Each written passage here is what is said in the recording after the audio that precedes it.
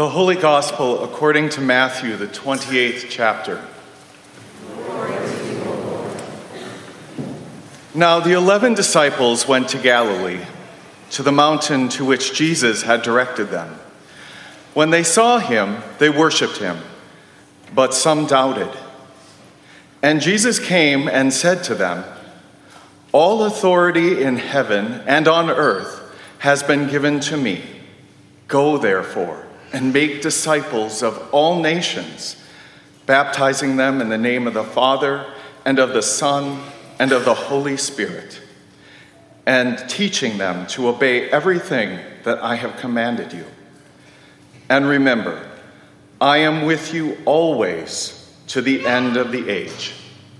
The Gospel of the Lord.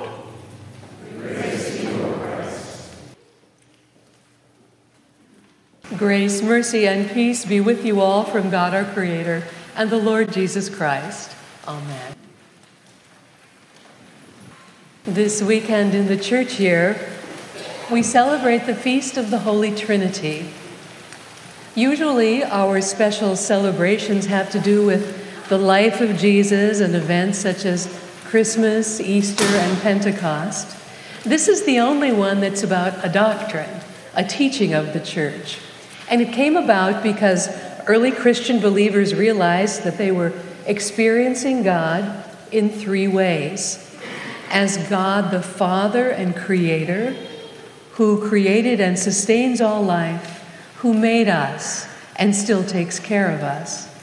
And as Jesus the Son, who left his heavenly home to become one of us in the flesh, who understands how we hurt and what we need and how we struggle, who endured the cross for us and for our salvation. And as the Holy Spirit, the Comforter, who stirs up faith and grows us in holiness. So we may name the three persons of the Trinity in the traditional way of Father, Son, and Holy Spirit, or in other ways as well, such as Creator, Christ, and Sustainer, or as Bishop Curry is fond of saying, loving, liberating, and life-giving God. Or this one from a New Zealand prayer book, Earthmaker, Pain-bearer, and Life-giver. I like that one. However we name the Trinity, we are describing one God, revealed to us in a community of three persons. But in the early centuries, the faithful not only thought about how they experienced the Trinity, they also tried to understand how the persons of the Trinity relate to each other.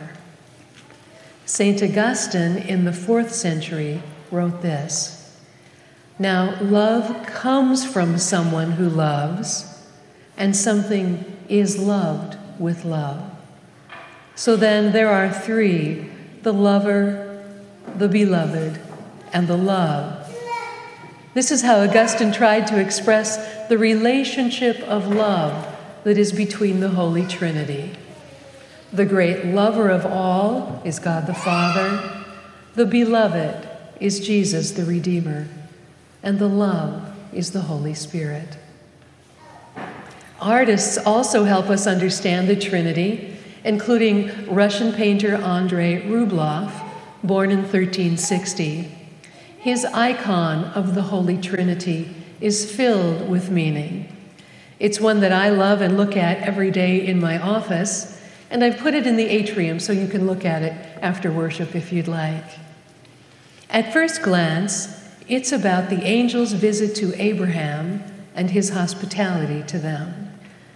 But looking deeper, it has a brilliant and gentle image of the Holy Trinity. When I meditate on it, this is what I see. The three persons are at table, left, center, and right. We see their faces and their posture inclined toward one another. The Holy Spirit figure wears a garment that is the clear blue of the sky, wrapped in a robe of green, as if the Spirit is breathing in heaven and breathing out new life.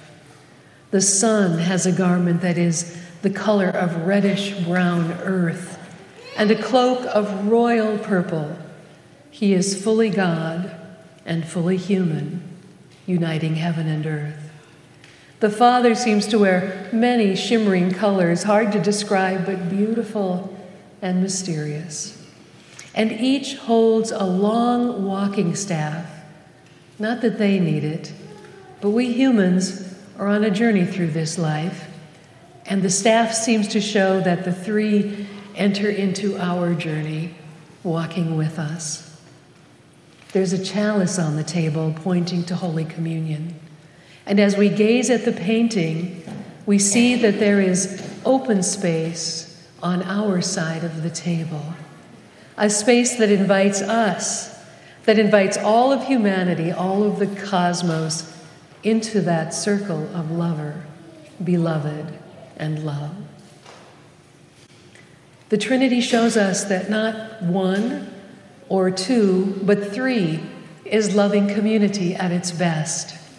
It's not all about one, just me. It's not all about two, just me and God, or just me and my neighbor. No, it's about three. Faithful life is about me and God and my neighbor. It's about you and God and your neighbor in communion, in a circle of love that unites heaven and earth. I'm reminded today of a story that Henry Nouwen told in one of his books about a life-changing Maundy Thursday service.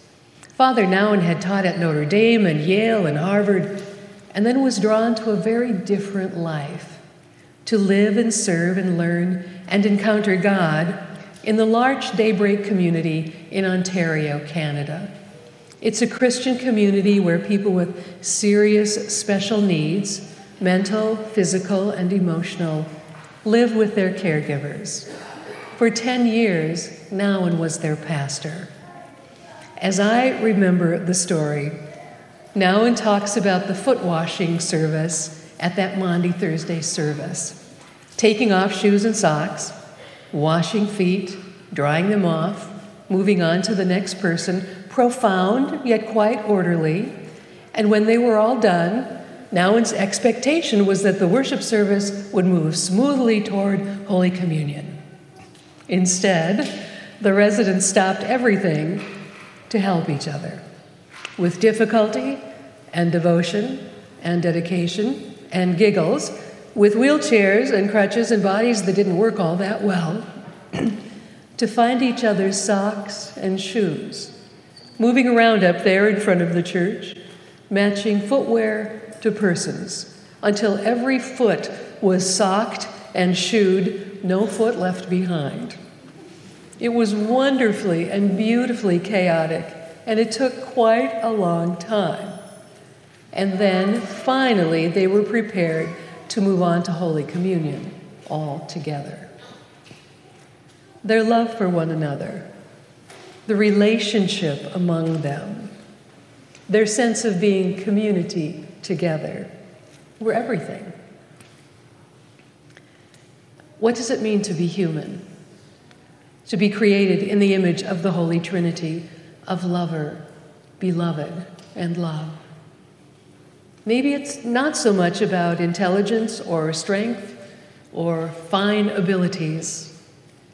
Maybe it's simply about being in community and relationship and love with one another. And all of us who are perfectly imperfect, who are just hunting for our socks and patiently helping others to do the same, are reflecting the Trinity just fine, living in the heart of God and loved beyond measure. On this Holy Trinity Sunday, as you know, we are honoring our beloved graduates. Graduates, this is your time, and this is your world. It needs you and all the love that you can pour into it.